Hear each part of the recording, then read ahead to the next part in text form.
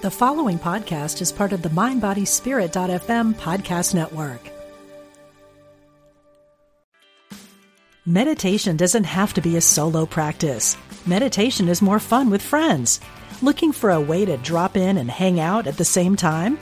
Join us online at Omega Institute for a meditation party with self-proclaimed meditation nerds Dan Harris, host of the 10% Happier podcast, Sebene Selassie, and Jeff Warren. This 3-day retreat will stream live from Omega's Hudson Valley campus May 17th to 19th. Don't miss the party. Reserve your spot at eomega.org/party today.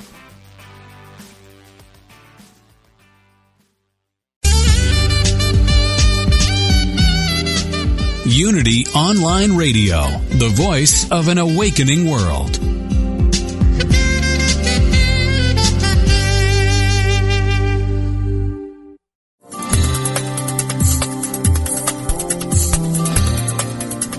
Are you seeking more energy and ready to have more healings and revealings in your life? Then you've tuned into the right program.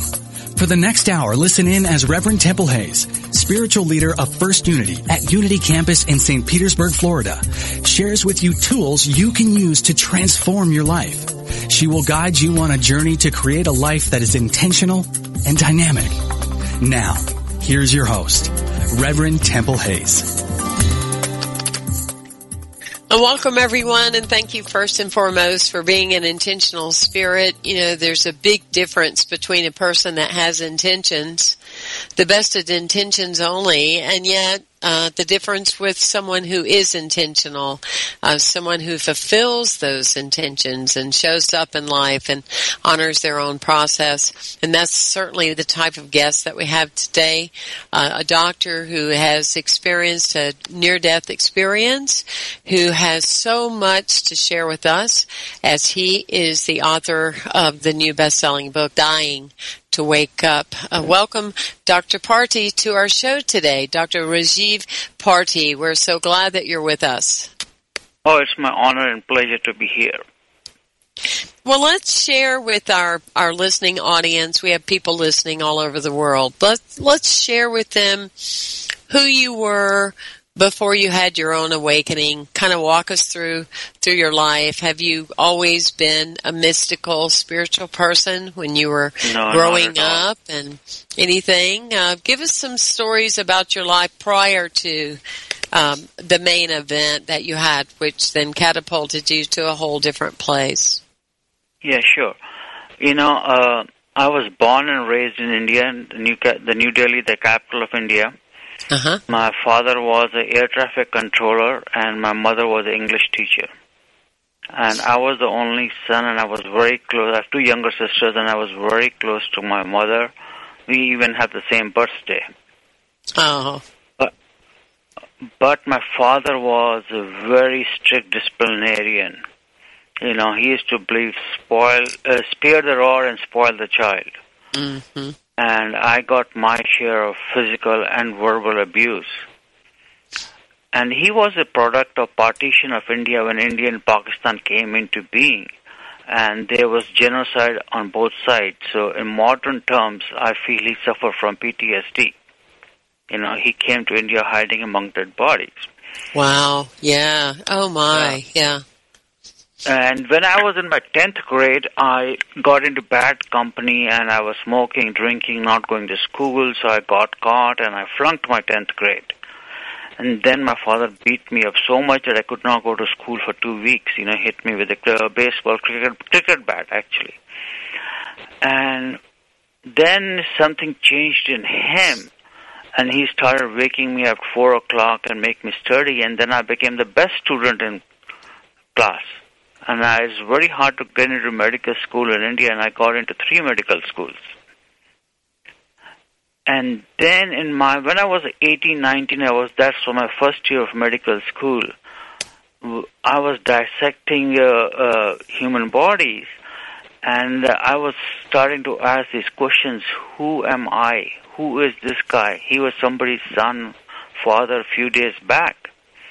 And that time I read a lot of spiritual books, you know, Hindu, Christian, Muslim. Even I went to Himalayas to become a monk, but the head of the monastery sent me back. So excepting for those 1.5 year or so that I had the spiritual bug, I was not a religious or a spiritual person.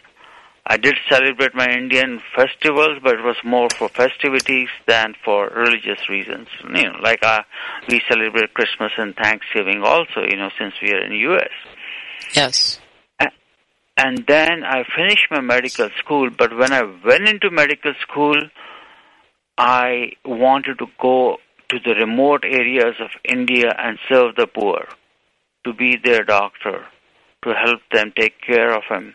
Because my mother used to tell me a story of one doctor, Dr. Little, or what his name was, who went to Africa, and he was pretty famous, and he dedicated his life to serving the poor in Africa. I forgot his name.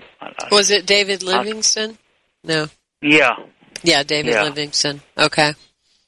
Yeah. And that story really stuck in your mind, huh? You kind of resonated with it. Yeah. But then I came to America in 1982, almost 34 years ago. Yeah, in October it will be 34 years. Yeah.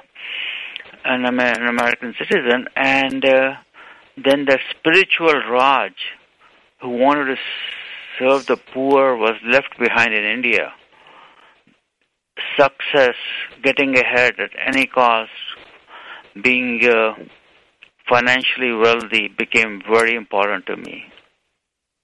So originally I came to New York, and while I gave my exams to do residency here, I did odd jobs, taxi driving and all those things. I did a residency in pediatrics first, but then I found out pediatrics make the lowest amount of money among doctors. So I went back and did another residency in anesthesiology, and that is one of the highest paying specialties. And so I moved to California because my sister was there in Fresno, and I went to Bakersfield, which is about 110 miles north of Los Angeles in the Central Valley. I went for a 2 weeks temporary job. We call it locum, but they offered me a job. Now I'm there 28 years, and gradually I became chief of anesthesia, and every few years I was building a new house or moving to a bigger house and getting fancier and fancier cars because, there is competition among me and my friends, who has a bigger house, who has more fancy car. Right. Like, keeping up with the Jones, as they say in America. But I went for not just American dream, but it became a runaway American dream. So before my experience, I was living in about 10,000 or 11,000 square foot house with a golf course, lake. It was beautiful. I had a home theater. We used iPhones at home to talk to the kids. It was that huge. And I had a sports BMW and a Hummer. I didn't care how much gas costed because I could afford it. But I was leading a very stressful life. And to manage stress, I would drink. The days I was not on call, I would take a scotch, and one drink will become 2 drinks and 3 drinks. And I was also trading stocks, especially in the year 99-2000, when there was an internet bubble. I don't know whether you remember or not. And almost everybody was day trading stocks, so I left medicine to do day trading stocks. I made millions, lost millions, borrowed from my family, and lost that also, and then went back to being a doctor. That's my story before my near-death experience, in short. Wow. And mine was quite a arranged story, marriage, Dr. and I Fargi. It's quite a story. Mm-hmm. And mine was semi-arranged marriage, in the sense I call it semi-arranged because my parents had chosen few girls for me to introduce me to few girls, and my wife was number 5th, and I liked her, and she liked me, so we said yes. We saw each other for the first time on 29th January got engaged on 31st January, got married on 12th February. That's what we call a very quick arrangement, yes. And it doesn't end there. And my mother says, I want to be grandmother soon. I said, Mom, don't worry, I'm working very hard. And we had a baby boy 9 months, 10 days later. Oh, my gosh. As if she was giving me an assignment to do. Oh, wow. Like it's something on the conveyor belt. You know, we do this, that, check it off the list. Are you still with the same wife that you were with? Yeah, 30 years. Oh, my. Well, that's pretty amazing. Yeah. Mm-hmm. In today's standards, that's very impressive, actually. Yeah, like we have had our shares of up and downs, Of course. But after my near-death experience, the relationship became more spiritual and more at the deeper level. Mm. Oh, yeah. So when did you have your near-death experience? Because you have so much to offer. I mean, I was watching some of your videos online, which I would urge other people to go to, drrajivparty.com. You can also go to unity.fm for programs and look at our program, and the link will be there as well. But Dr. Rajiv, RAJIVPARTI.com. And or you can actually go to the dyingtowakeup.com. Yeah, dyingtowakeup.com. That's easier. Thank you. Yeah. Definitely. So what happened? Did you have a heart attack? Like I was leading this very stressful but outside very successful life.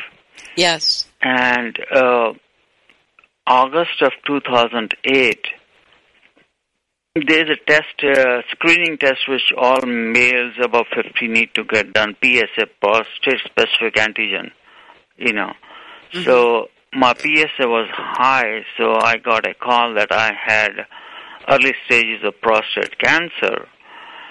And so I went from California to Florida because I wanted to get it done through small holes and through, robotically. And the surgery went fine. That was August of 2008. I was cured of cancer, but it did leave me with complications. One of the biggest complications was incontinence. I had to wear diapers. Second thing was where the surgery was done, it would scar up again and again, and I would not be able to go to the bathroom, so they had to do repeat surgeries to cut the scar. So I had 7 surgeries. And all this led to chronic pelvic pain, and for pelvic pain, they put me on pain medications, which I used to prescribe to patients. Then I got dependent on those medications, and that led to depression. So then about 2.5 years later, since the incontinence was not improving, and I consulted a doctor at UCLA, University of California in Los Angeles, professor, and he said it's not going to improve anymore. If it had to improve, it would have improved by now. So he advised another surgery to implant a device, a button, which is called artificial urethral sphincter. And so I went ahead with that surgery in the early part of December 2010. And then, few days later, after that surgery, I started developing redness, swelling, fever. It was like post-operative infection. First, it was not that bad, so they tried oral antibiotics. That didn't work. Then they put me on heavy-duty IV antibiotics, gentamicin, vancomycin. That didn't work. So I was getting sicker and sicker. Finally, the doctor told me to come to UCLA, which is about 110 miles drive.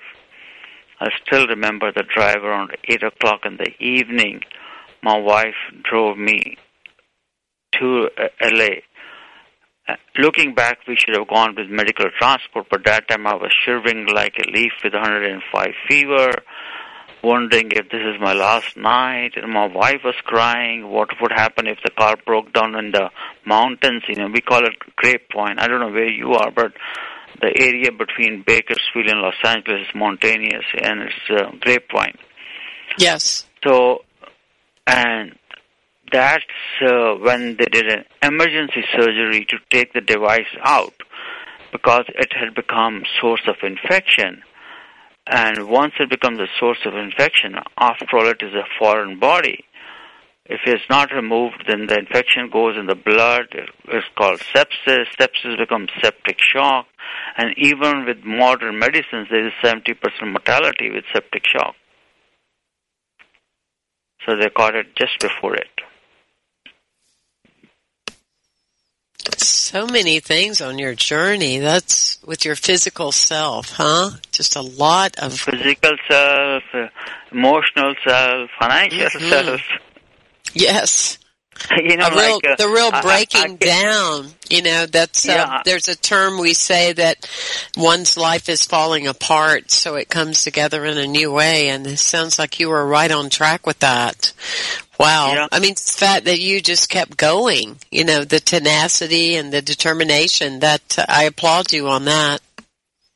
Yeah, I say to my friends, as a Hindu, we believe in future lives and multiple lives. I said, but I have led those multiple lives in this life itself.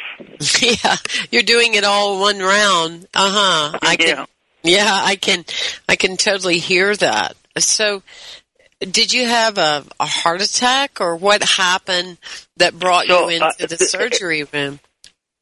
So it was for that to take the deep infection which was getting into blood. So it was about 20 minutes. I had seen the clock when they had wheeled me in. Yes. And then 20 minutes into surgery, I saw myself floating, and I could see the surgery near the ceiling, and I could hear the conversations and even smell. And I very well remembered a joke told by an anesthesiologist. And he verified it later that he did tell the joke. You actually heard the words of the joke, huh? You were that aware. Yeah, all the senses were there. And smell was there. Yeah, and then I went to different realms, and that's where everything changed. My first reaction was, maybe there is a mix-up of anesthesia drugs, because there is a drug we call ketamine, which is a veterinary anesthetic, but we use it rarely in adults. I don't think in my 28 years as an anesthesiologist I used it in adults, but we use it commonly in children for their burn dressing changes, because they need, dressing change every day or every other day. So that's what it's commonly used for, and I checked the medical records. It wasn't used. And from there, I went to a realm where it was very dark. There was lightning, thunderstorm. I could hear cries and a lot of wailing. And I was, being pushed and pulled at the same time. I was wondering, especially being grown up in a Hindu family and that karma thing, what have I done wrong that I am here? And I was asking for help. And I was given the understanding, so far my life was all about me. I was selfish. I didn't mind stepping on people's toes to get ahead. With the patients, I didn't have that heart-to-heart connection. Technically I was good, so that's why I was a chief. But in my pain practice, like one lady came to get a prescription for her arthritis, I just wrote the prescription and walked away. She wanted to talk to me, but time is money. So I went ahead and saw the next patient. And that was my nature, and amazingly, the person who came to my rescue was my father, who had died about 20 years ago in Fresno, California, after complications from my bypass surgery. And that's when my relationship with him started healing. I realized he, after all, loved me. He did care for me. And the biggest thing of that meeting my father was that I was starting to copy my father, not physical abuse, but verbal abuse towards my children, especially my eldest son. Like I forced him to go to medical school. He didn't want to. Then after 5-6 years, he dropped out. I was mad. Years lost, few $100,000 lost. But after my near-death experience, I was okay, and he wanted to go into computers, and now he's doing computers in University of California, San Francisco, and he is very happy, and I'm very happy. He's getting to do what he wants. The main thing is he's happy. Right. And I was forcing him to become a doctor. So that changed. And then my father led me towards to a tunnel. And in that tunnel, I had a review of my present life. And the review of this present life, in the sense it was 360 or third-person review, in the sense I could feel what the other person was feeling with my actions, good or bad. So you were looking like at a video, like you were viewing certain relationships in your life, like this movie, and then you could witness how your actions were impacting and I could exactly feel what the other person was feeling. Yeah. Wow. And it was not always bad, I've done some good Of course. things too. Yeah, of course. Uh-huh. And then I witnessed 2 of my past lives. In one of the past life, I was a cruel prince in medieval times. And I was whipping the poor farmers. I can still see them in front of me wearing brown, tattered clothes. And I had soldiers with me who were whipping the farmers too. And I asked for forgiveness from them. And they forgave me. And incidentally, in this present life, I had 3 right wrist surgeries because I had tore a ligament. And it was very painful that I did not go to work for a few months. And after they forgave me, the pain never came back. That was really healing for my wrist. And I was talking to Dr. Moody, how can you go back in time and ask forgiveness? And the conclusion was, after all, time is a human construct. And it can go backwards, it can be linear. It doesn't have to be linear, it can curve. And in the other realms, past, present, and future almost exist at the same time. And the second past life I remember was being a poppy farmer in Afghanistan. And I started licking the sap from the plants to see if it is mature enough. And I gradually got addicted to opium, and that actually led to my death. And that manifested in the present life as a dependence on pain medication.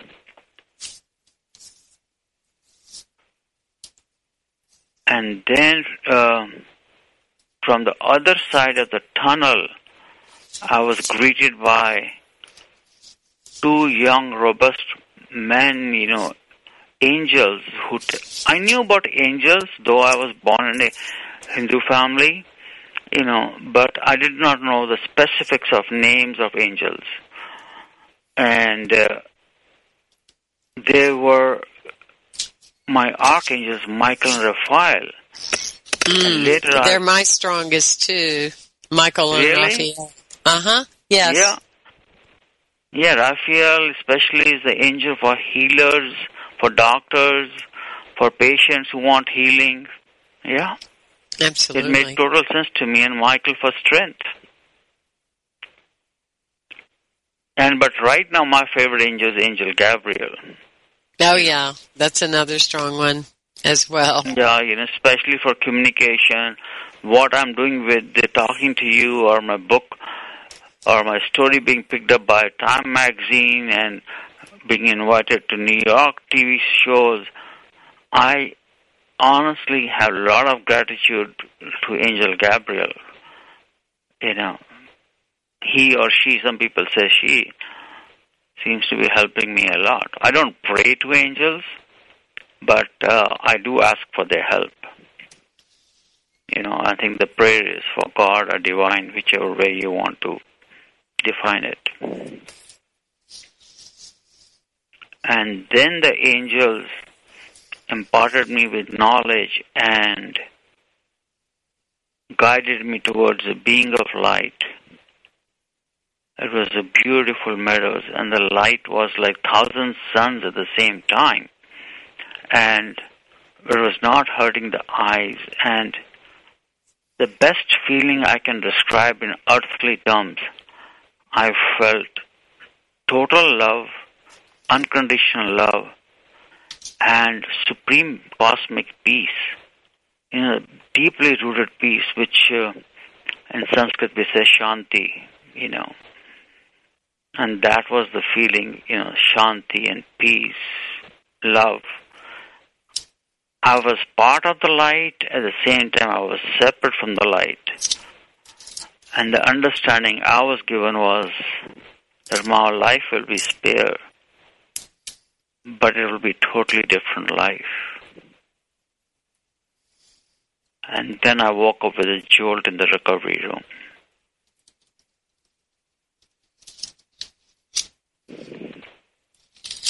That's a beautiful story. A beautiful story. Did you find immediately when you were in this dimension, did you feel immediately different? Yeah. So the person who went to sleep and the person who woke up, who are two different people. And the first person I met was the nurse who was hooking me up to the monitors. And I told her what happened, and she was very receptive. And because she had said she had heard these things before. And when the anesthesiologist came, I told him that, did you tell such and such joke? And he said, yeah, I did tell.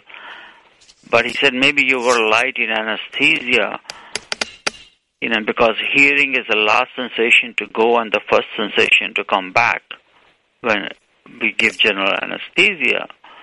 But the question was, I was not in pain. If I was light in anesthesia, I should be hurting.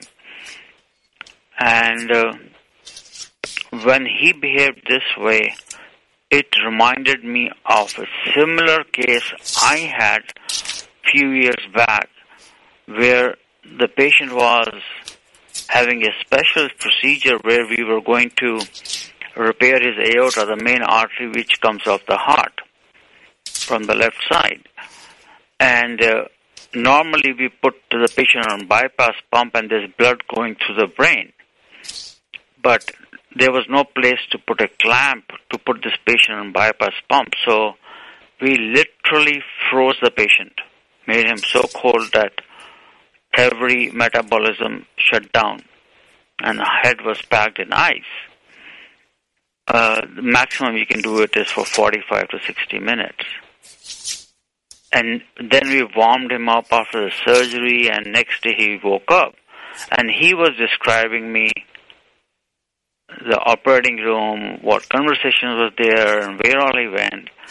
And my attitude was, oh, sure, you had no blood going to your brain for 45 minutes, so maybe there was some neurological damage, and you were having post-surgical psychosis, so I gave him a antipsychotic medicine, Haldol shot, and told him I'll come back tomorrow, and I never came back. So it was a kind of karma coming back.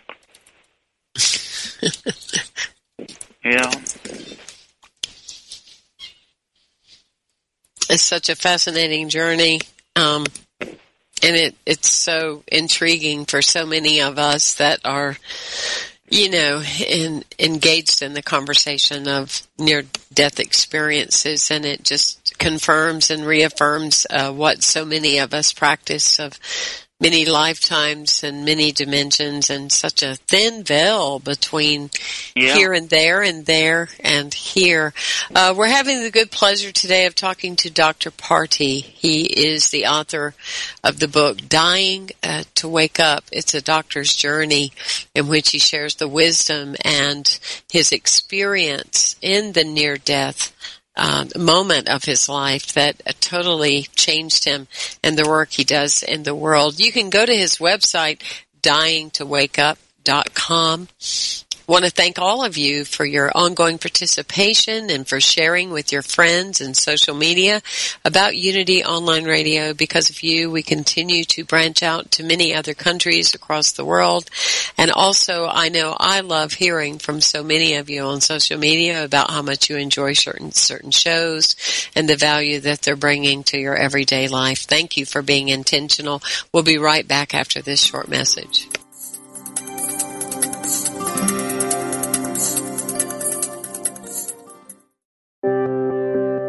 Wouldn't you like to share the programs that inspire you most with audiences around the world? That's easier than ever with mobile giving. Just text Unity Radio to 72727 and help us continue offering spiritual programs that change lives.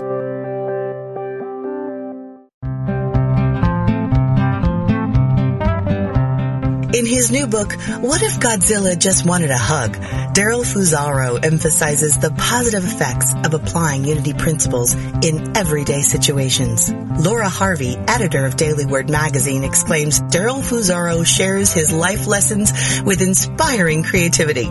This book is encouraging, funny, and heartwarming, a combination I highly recommend. As co-host of Unity Online Radio's Funniest Thing with Daryl and Ed, Daryl's old-school charm and no-nonsense approach to spirituality keep a global audience laughing and inspired. What If Godzilla Just Wanted a Hug?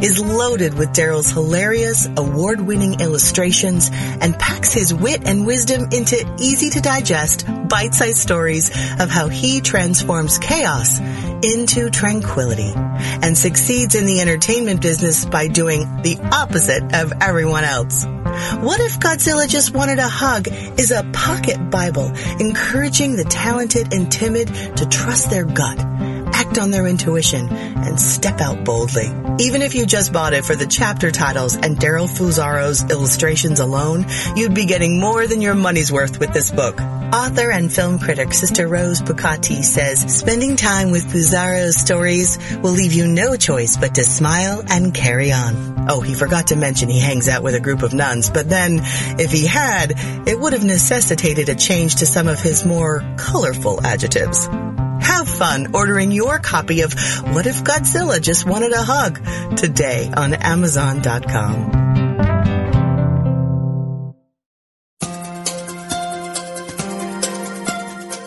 Are you ready to live in joy?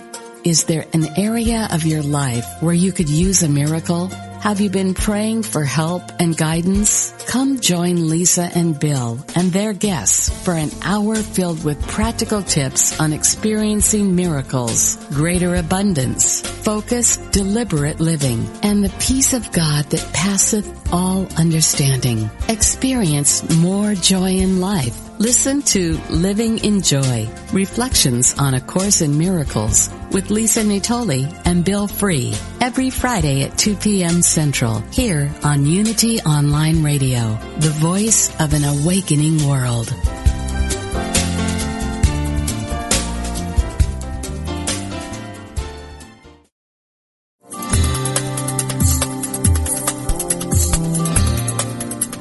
Thank you for listening to The Intentional Spirit. Seeing and Being with Reverend Temple Hayes. If you have a question or comment about today's discussion, you can email us at theintentionalspirit@unityonlineradio.org. Now, here is your host, Reverend Temple Hayes. And welcome back, everyone, and thank you for being with us. We are having the good pleasure of listening to Dr. Rajiv Parthi. He is a best-selling author of the book Dying to Wake Up. It's telling his story as a doctor and having a near-death experience of how it was a great wake-up call for him, so much so that it has catapulted and transformed his life, that he has dedicated the rest of his life to encouraging people to wake up. He has an organization called Wake Up Now, like this minute, and as he says very clearly, we don't all have to have a near-death experience to wake up.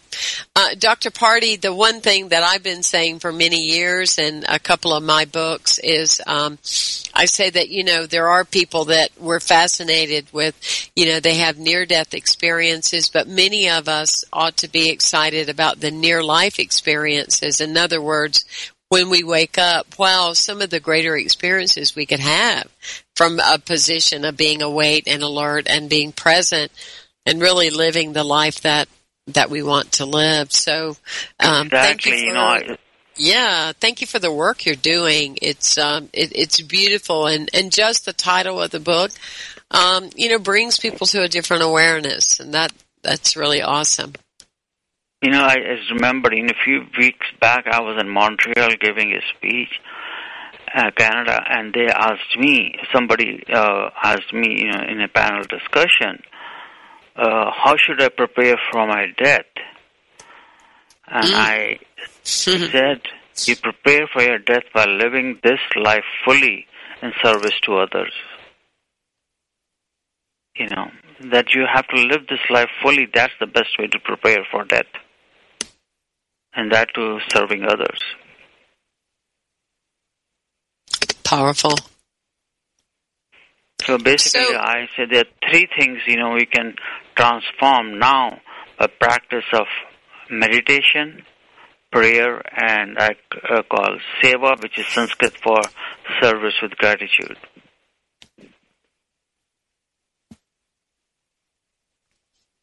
What was the call within you that it felt that it was so important for you to write a book? Had you ever thought about writing a book before? No. I had written one book before on a general book on spirituality, but that too was after my near-death experience. But before near-death experience, I never thought of being a author or a speaker or what I'm doing right now.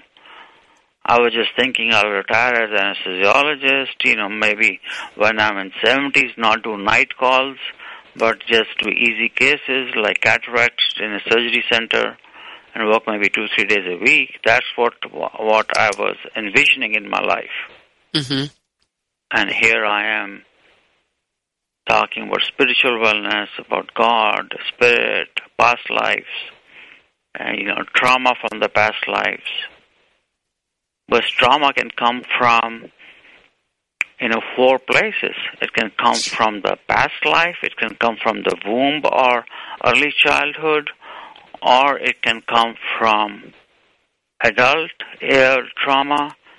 And the fourth one is family constellations, where your grandfather suffered trauma, example, Holocaust, and though you may not have met him, but you're showing the same symptoms. There's a lot of amazing work being done, yeah. And as I said, in my case, my pain in the wrist came from me being cruel to the farmers.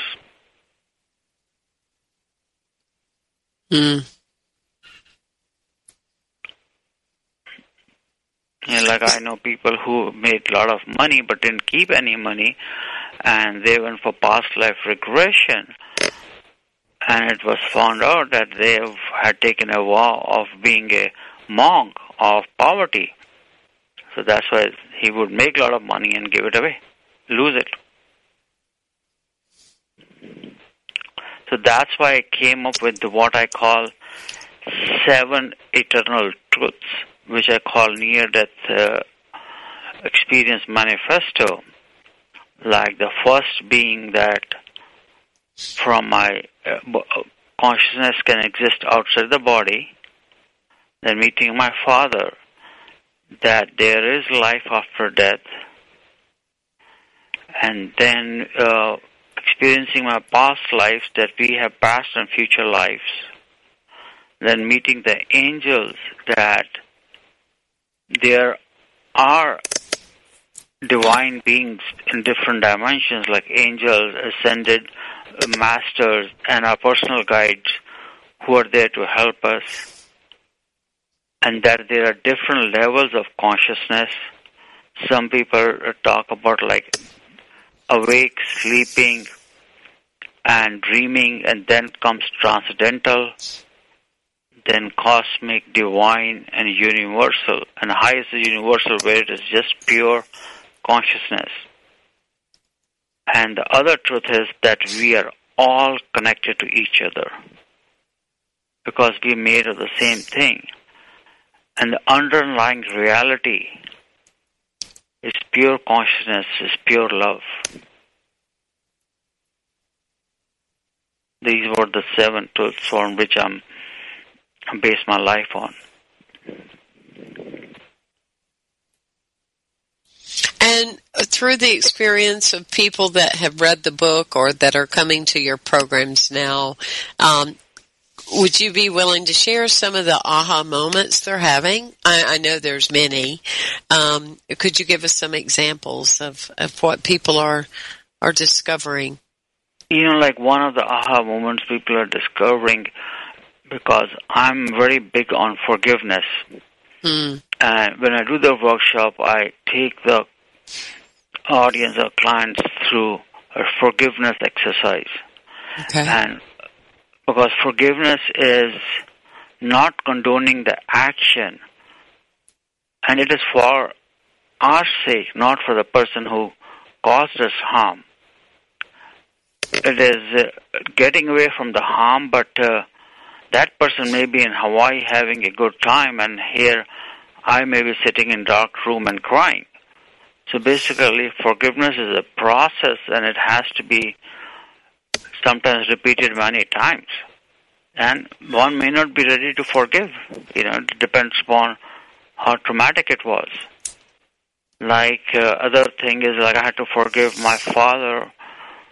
I even wrote a letter in the book of forgiving God, quote-unquote God, because I was very mad at God. Why did I get cancer and all those complications?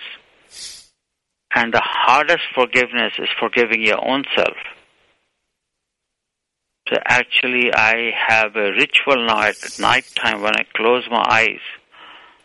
I ask for forgiveness from people who I hurt today, and I forgive people who hurt me. And the third is to ask forgiveness from myself for hurting myself, if there was any. So I before you go to sleep, it's I forgive myself for ways which I may have hurt others. I forgive others who may have hurt me or a perception in any way, and I forgive myself for hurting myself. Yeah.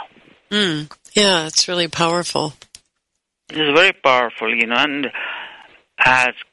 even though when you say it, you may be feeling very artificial saying it, but gradually, like water on the stone, it starts making a mark.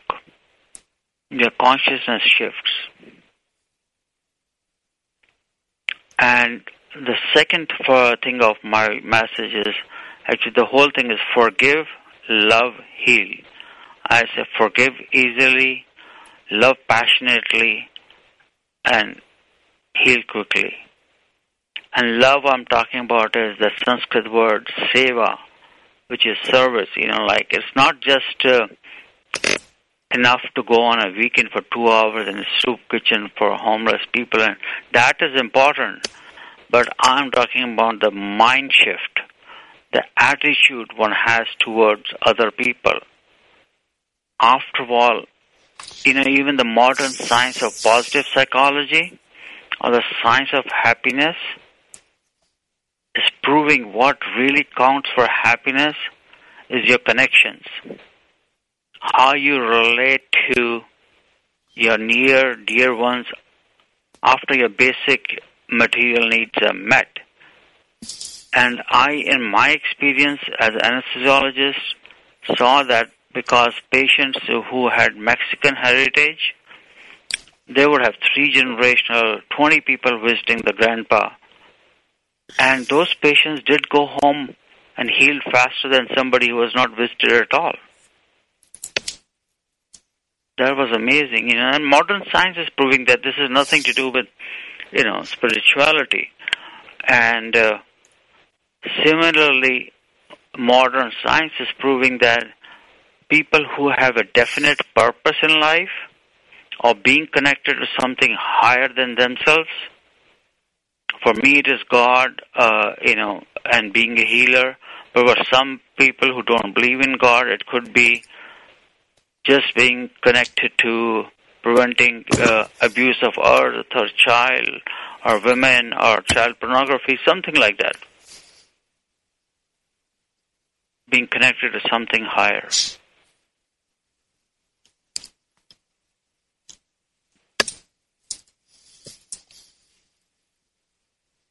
How would you say that this experience has changed you the most? My connection to fellow human beings and my relationship with God. Like I was almost always, kind of when I didn't do any spiritual practices, like now I do meditation twice a day regularly. I'm guided by angels because I'm open to that portal. But before that, even when I prayed, which was rare, I was always bargaining with God. Okay, God, if I make $1 million in this talk, I'll give you 10%. Right. Like especially coming from India, that's a 10% rule. So I'm trying to bribe God. Right. My money. Yes, I hear you. I became more accepting God's will. Like I had made a big vision board after watching the movie Secret. Mm-hmm. House in Malibu Beach and a Ferrari and all those things. But it was made of cardboard, and one time I was going to Santa Barbara. There I literally folded hands and floated that cardboard board in the ocean. That, God, I really don't know what is good or bad for me. Whatever happens in my life. Something like serenity prayer. If you Google serenity prayer, give me the strength to accept the things I can't change and the strength to change the things I can change and the wisdom to know the difference between the two. Became one of the guiding prayers.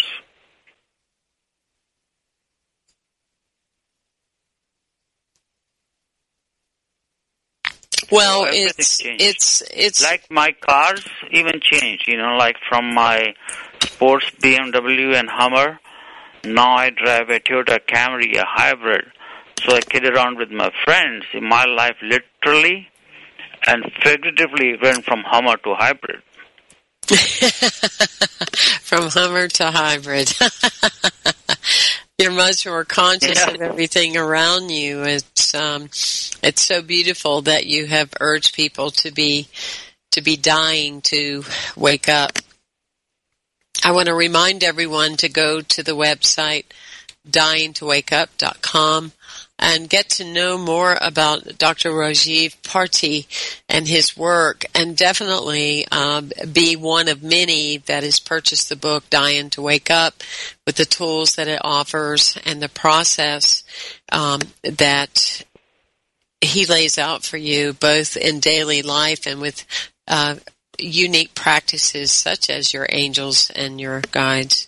As you continue to enjoy these radio messages, may I also remind you to please join us on firstunity.org or templetehayes.com for various videos and teachings that we do similar in nature of waking up and living your best life, moving from good to amazing right here and right now. Dr. Party, I want to thank you so much for being on the show today. It's been a pleasure to have you. I hold for you. You're well on your way and the way of success, but I hold for you much more success to come. And I know that I'm truly glad and humbled to have met you on this journey from your Hummer to your hybrid and from your now the way that you see the world. Thank you for waking up, and may we meet again. Many, many blessings to you. Thank you. Okay, God bless you. Thank you.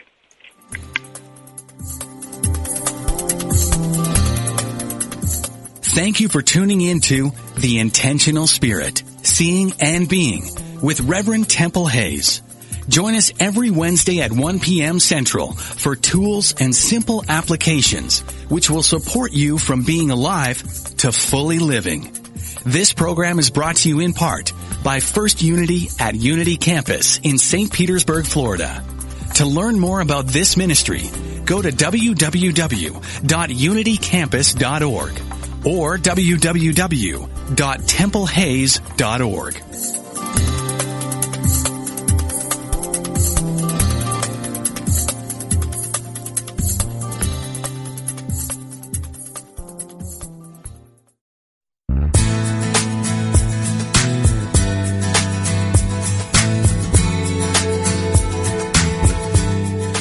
You have a coach in your corner, a life coach, that is. Like a coach in sports, a life coach can help you set clear goals and develop the confidence and tools you need to achieve them. Join certified life coach Carla McClellan Tuesdays at 3 p.m. for Vibrant Living on Unity Online Radio. Each week, Coach Carla and her guests will share strategies and solutions designed to help make your life more focused, more meaningful, and more vibrant. Do you have a specific issue or topic you'd like to discuss with Coach Carla? Call in toll-free Tuesdays at 3 p.m. during Vibrant Living, Life Coaching with Carla.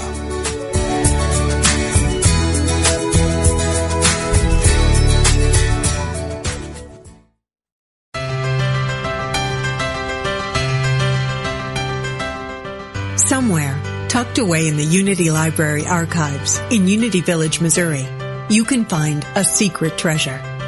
They are the scripts from Unity co-founder Charles Fillmore's early days on broadcast radio, the teachings of Unity's founders, almost 100 years old. Now, for the first time in history, you can hear them through the power of the Internet.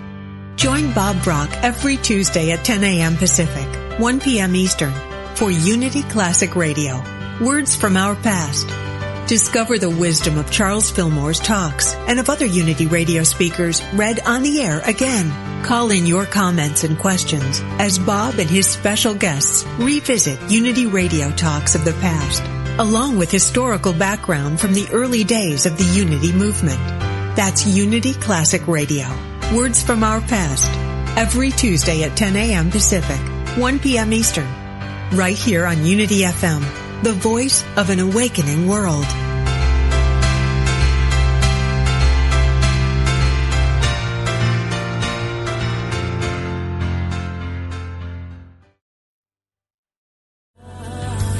I'll light a candle in your name.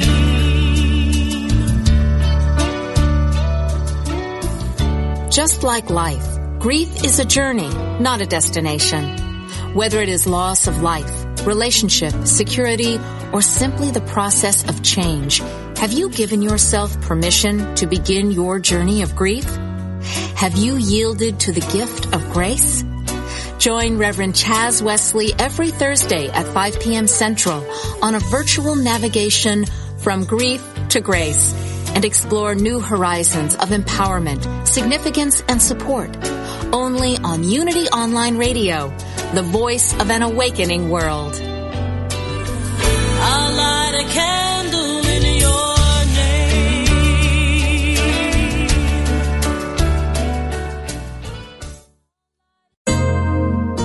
ever noticed that when you cheat or lie or don't support a friend and then realize what you've done, an inner alarm goes off? It's a kind of moral wake-up call. You know you've done wrong and you don't feel good about it or about yourself. By experiencing the emotions and accepting the consequences of what we've done, we can begin to accept and change ourselves. When you know you've done wrong, admit the truth, even if it's only to yourself and one other person, perhaps a counselor or minister. Then, if there's a way to make amends, to set the situation right, do so and clear the air. Finally, renew your commitment to live in your own integrity. When you do, you'll benefit with good health, good relationships, and self-esteem. This message has been brought to you by the Association of Unity Churches International. To find a Unity Church near you, visit www.unity.org.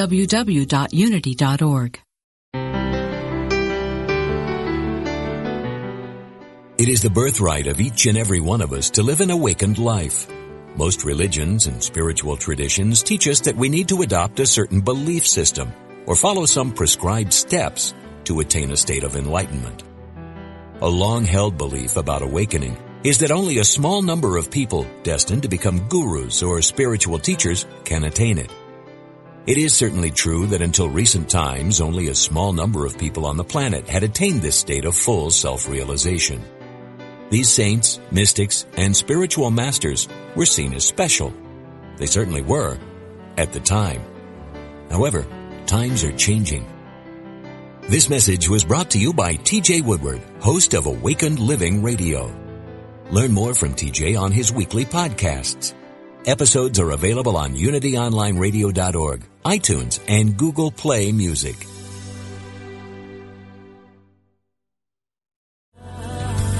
I'll light a candle in your name.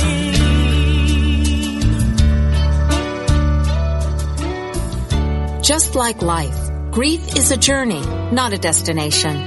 Whether it is loss of life, relationship, security, or simply the process of change, have you given yourself permission to begin your journey of grief? Have you yielded to the gift of grace? Join Reverend Chaz Wesley every Thursday at 5 p.m. Central on a virtual navigation from grief to grace and explore new horizons of empowerment, significance, and support. Only on Unity Online Radio, the voice of an awakening world. I'll light a candle in your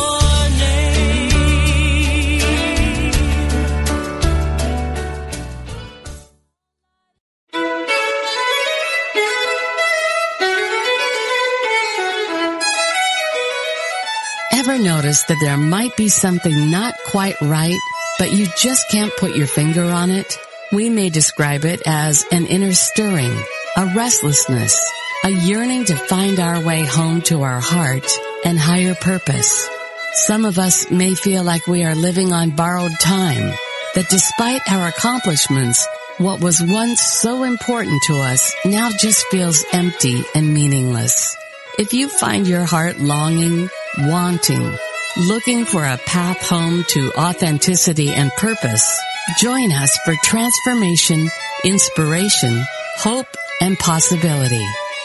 Move toward your higher calling. Listen to The Call of Spirit with Evelyn Foreman and tune in to Possibility every Wednesday at 3 p.m. Central Time here on Unity Online Radio.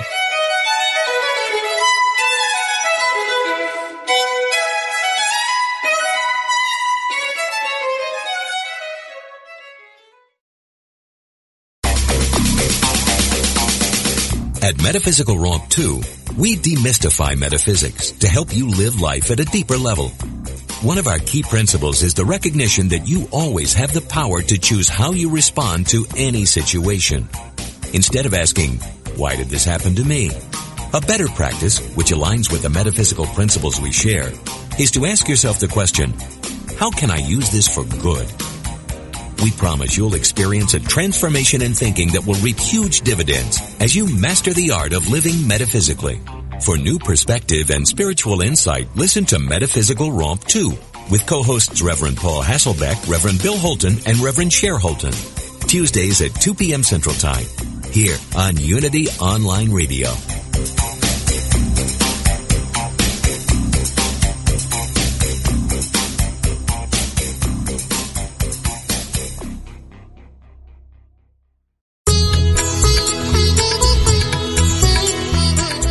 The benefits of spiritually conscious living start now. For a time-tested method to live with purpose and release your infinite potential, tune in to the Yoga Hour, Living the Eternal Way, with Yogacharya Ellen Grace O'Brien, every Thursday morning at 10 a.m. Central, 8 a.m. Pacific, only on Unity Online Radio, the voice of an awakening world.